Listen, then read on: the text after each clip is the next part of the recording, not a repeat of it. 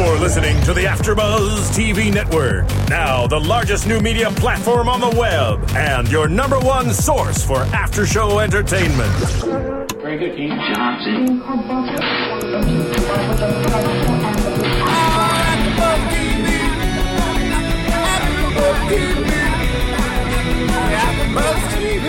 From the AfterBuzz Studios in Los Angeles, California, presented by Maria Menounos and Bing.com, and streaming live thanks to Akamai Technologies, this is AfterBuzz TV's Desperate Housewives After Show. We'll break down tonight's episode and get you all the latest news and gossip. If you'd like to buzz in on tonight's show, you can buzz us at 424-256-1729. That's 424-256-1729. And now, another post-game wrap-up show for your favorite TV show. It's AfterBuzz TV's Desperate Housewives After Show. Alrighty, hello everybody. How you doing? I'm Derek Shore. Welcome to another week of Desperate Housewives. It still is season 8, the final season of the show. We're at episode 19 this week. Just a few episodes left, and you might notice I'm alone here today in the studio, but we do have Roxy on the line. Roxy, how you doing? Hello. It seems to be a common theme that you're alone. I feel so bad. You know what? With airplanes and the technology we have today, why would anyone expect us to be in the same city at the same time, Roxy? It just doesn't happen for us.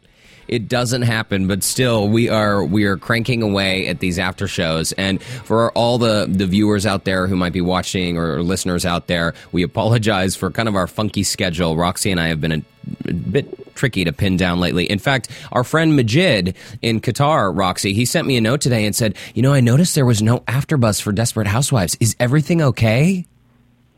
You know what? I had a couple of those too this week. I'm not even kidding. On Twitter, people were really upset. Well, listen, we apologize for the funky schedule, but listen, we're going to do a power round of our after show today. Roxy's actually headed off to Dancing with the Stars. I've got to tape another show tonight. So let's just get right to it. Dramatic episode. Title of the episode is With So Little to Be Sure Of. I think that's pretty fitting for this entire season of Housewives because it's, you know, so many twists and turns all the time. Pretty dramatic to have Bri arrested from her own bridal shower she's hosting for Renee. Right. It was very dramatic, and of course, Renee is spun into this awful situation, and they have to throw her another bridal shower now, and Bri stayed poised as always, so very characteristic all of them. Totally. Bri was totally poised. In fact, I think Bri, as you have said, Roxy, this season, Bri has really turned into a foxy woman. I thought she looked great when she was hauled out in handcuffs. Oh, yeah. From everything, her body, everything. It just feels awesome. I know, and after twins, it's pretty impressive. I know, it's crazy. That's crazy. So this storyline, I mean, we've talked about before how the writers of the show like to manipulate the viewer, and one moment you're thinking, oh, she's being hauled off to jail, and then the next moment you're thinking, oh, she's going to be fine, they don't have evidence, and then the next moment you see the detective tampering with evidence, and you think, oh no, what's going to happen? And then the next moment the high power lawyer steps in and says, I'm representing her, I'm her lawyer. So did you sense that, Roxy? Was it a roller coaster for you? I mean, I got a bit annoyed with the ups and downs of the Bri story alone. It was a major roller coaster, and then the next step after that it didn't just end on the high power lawyer. It then ended on the cop saying, I'll bring this down if it's the last thing that I do. Seriously, talk about a douchebag, desperate douchebags. This investigator, and I love how the lawyer stepped in and said, you know what, you're going to lose your gold badge, and you're going to be a patrol officer after this. You're going to be demoted because what you're doing is unethical. I am sure that this probably happens outside of the TV world. A detective tampering with evidence? I mean, he should go to prison for that. What I couldn't understand was his partner or the other detective aware that he was tampering with the evidence, or did he not see him write that? The Bri's address. It didn't look like the partner saw him write down Bri's address on that map, but I don't know. I didn't instant replay it and see it. You would think that if he was trying to be really surreptitious about it, his body language would have shielded the map a little more. So who knows? I mean, maybe these guys are in cahoots. Maybe they both know what's going on. I couldn't tell. You know what, though? We're going to break away from our traditional format because today's show is going to be so short. My prediction for this storyline now is that the detective is going to continue trying to plant evidence that looks damning to a judge, and I kind of think that Carlos is going to fess up now that he's got this whole I am a therapist and I'm going to help people and all of this. I think he's going to go and confess unbeknownst to Gabby, and he'll probably get some sort of lesser, I don't know, self-defense conviction. So is he going back to jail? Well, you think he may go back to jail? Or your phone line cut out a bit.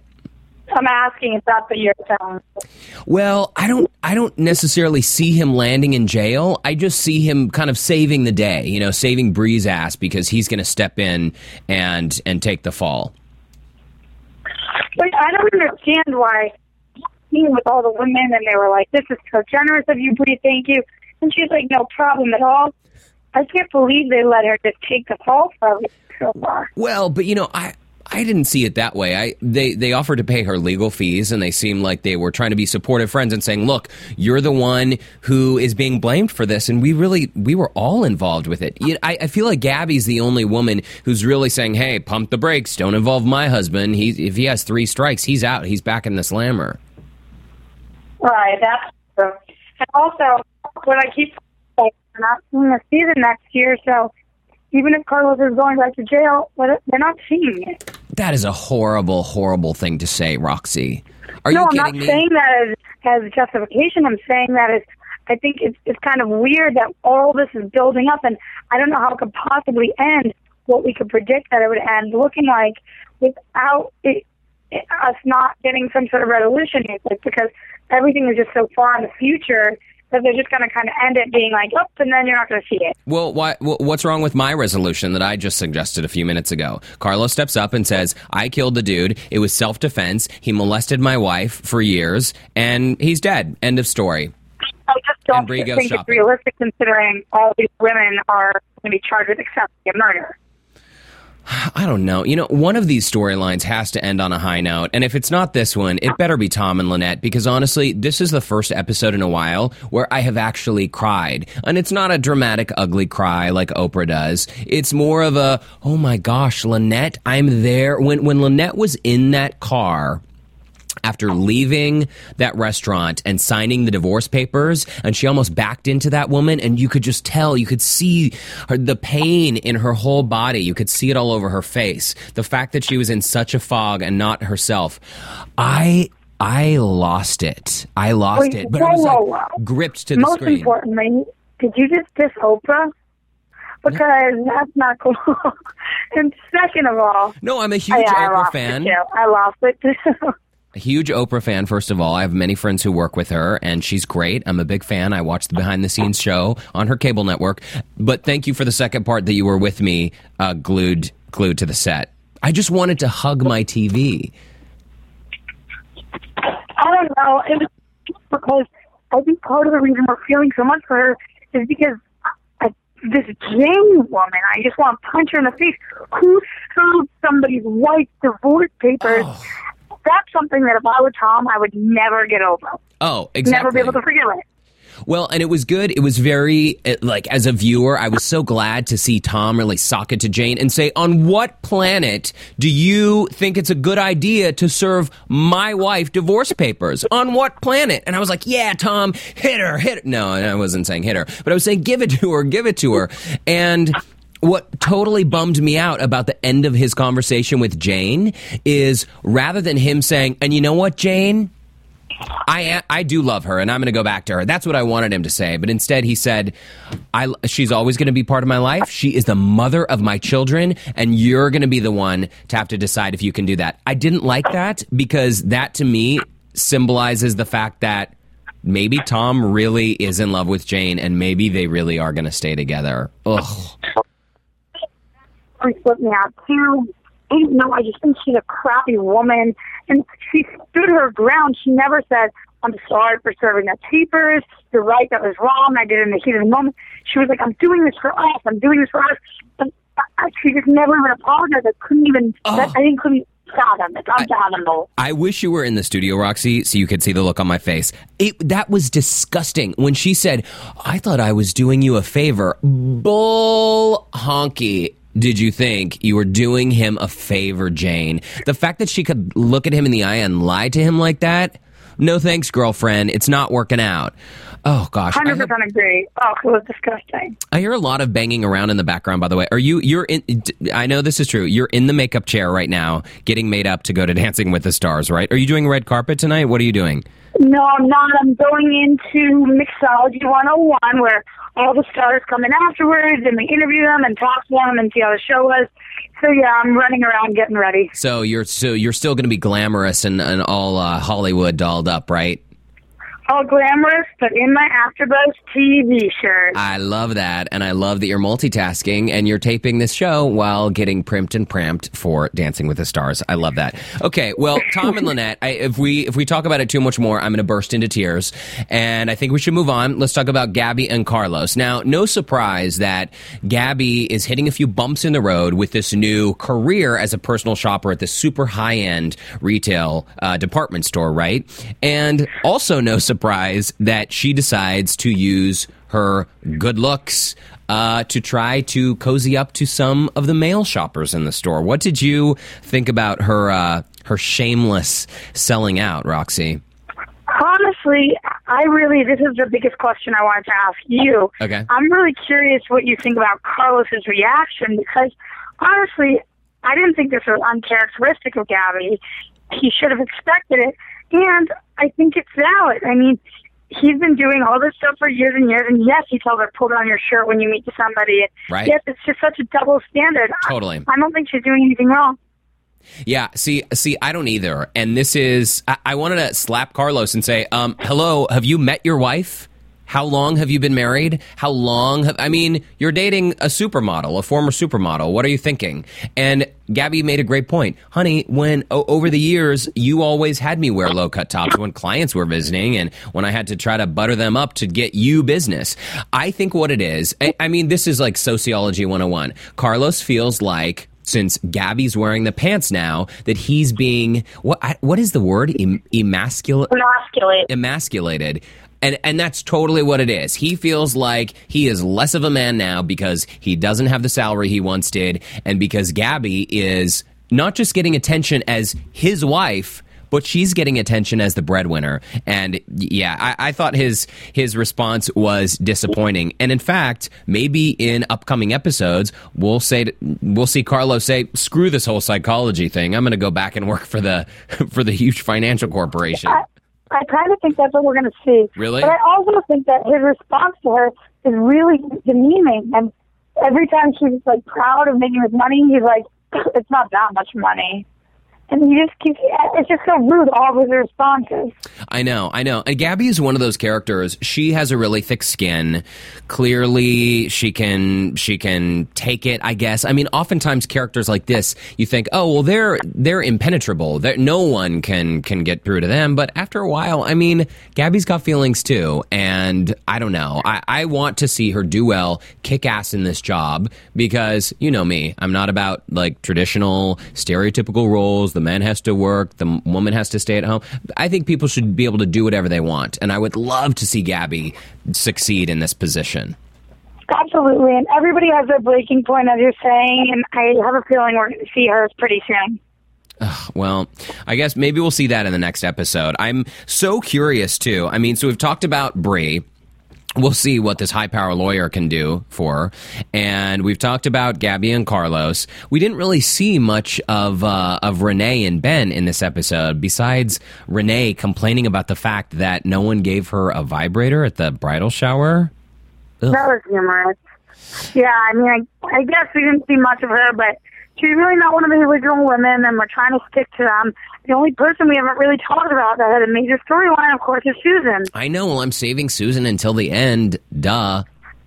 I know, but I'm freaking out about it because this is such a crazy event. Okay, first of all, the Susan thing. I love Terry Hatcher. I love Susan's character. You know, with Mike out of the picture, as I said before, I thought Mike was fine. I never fell in love with him. I was more in love with Susan, in love with Mike, because I know what a softie she is. When this storyline first started happening and Lee pulled out the box from the top of the closet, what did you think was in the box?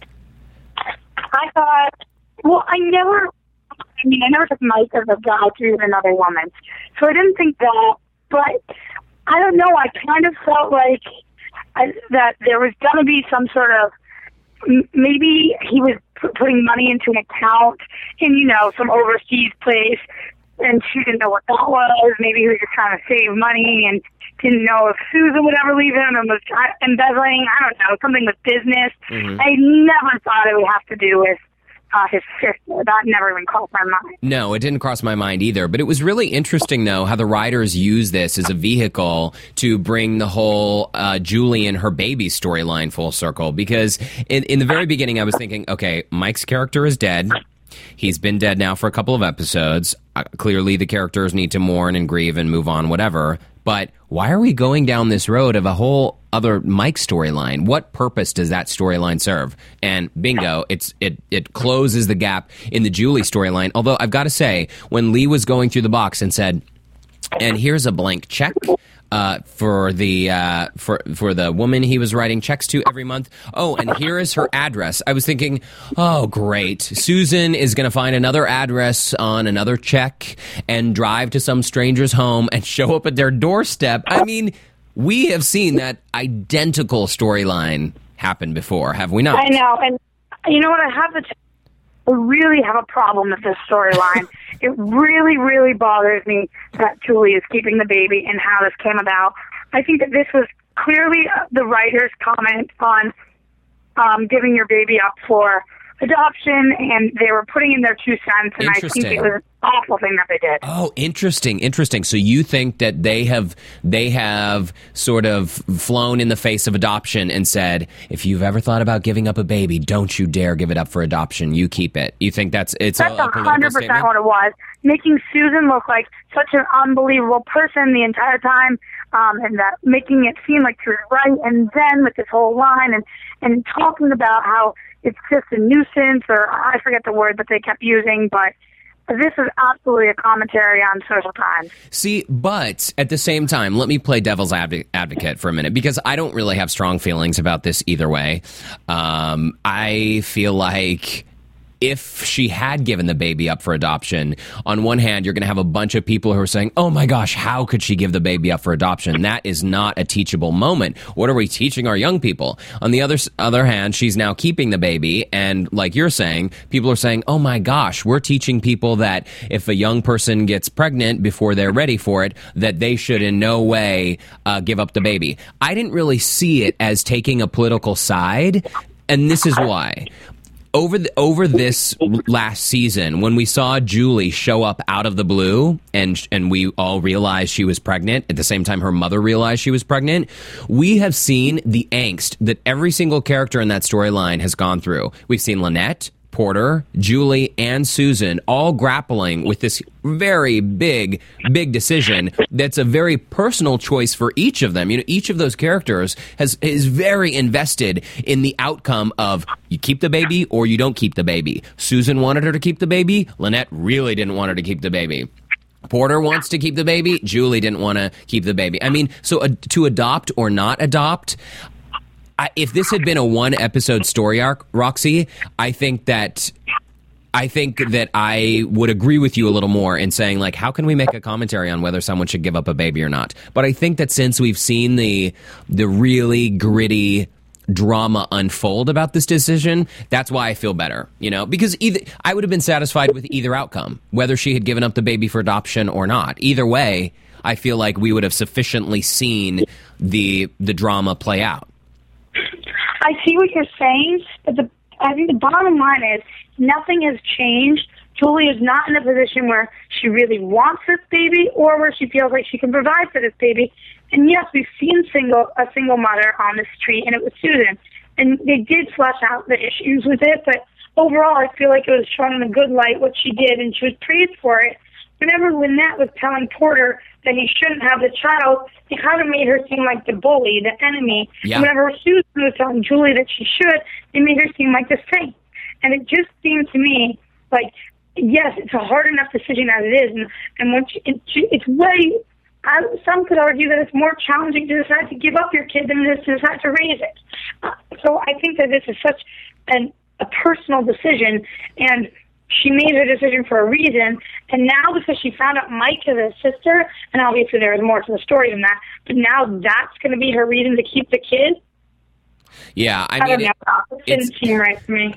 Well, I'm sorry that it irritates you so much, but you know what? I also kind of love that it irritates you so much, because that is what good TV is all about. You know, these characters, they go through things in life that all the rest of us go through, and I love the fact that this show, over 8 seasons, has told us really compelling stories using humor, using drama, using uncomfortable issues, and, you know, c'est la vie. In a few episodes, Roxy, it'll all be over and you can sleep well no matter what. I mean, who knows? Julie could decide to give up that baby for adoption in the next episode. So do not despair, Roxy. I know, and of course, as I said, I think this season has been such a great season, and yes, of course, that's why we love the show. I just hate when I can tell. I don't like to be hit over the head with something. I like to make decisions for myself, and the more somebody argues one way, the more I kind of back off and say, why are they trying so hard to make this point? Yeah, that's true. I mean, listen, growing up in a Mormon family in Salt Lake City, you do not need to tell me about being hit over the head with a strong opinion, because my uncles did plenty of that for me growing up. But look, we're out of time, so I can't tell you my whole life story. Roxy, I know you wanted to hear it. Even though you've got to go to Dancing with the Stars, you better run over to CBS and get there. Even though it airs on Fox, it tapes at CBS, just to clarify. Have a great time tonight, Roxy. And everybody calling to Dancing with the Stars, vote for Maria, teaming up, yeah. That's right. It's 800-VOTE-401, correct? Yes, it is. Okay, vote for Derek and Maria. Roxy, have a fantastic time in the show. To all of our viewers, to Ronnie in the booth, to everyone out there who's made comments on our iTunes page, thank you for doing that. Please continue to do that. I'm Derek Shore, and Desperate Housewives is off for the next few weeks, but we'll have a new episode April 29th, I believe, a few weeks from now. So have a safe, happy month, and we'll see you back here very soon. Take it easy. From Bing.com, executive producers Maria Menounos, Kevin Undergaro, Phil Svitek, and the entire AfterBuzz TV staff, we would like to thank you for listening to the AfterBuzz TV network. To watch or listen to other after shows and post comments or questions, be sure to visit AfterBuzzTV.com. I'm Sir Richard Wentworth, and this has been a presentation of AfterBuzz TV. Buzz you later, Oker. The views expressed herein are those of the hosts only and do not necessarily reflect the views of AfterBuzz TV or its owners or principals.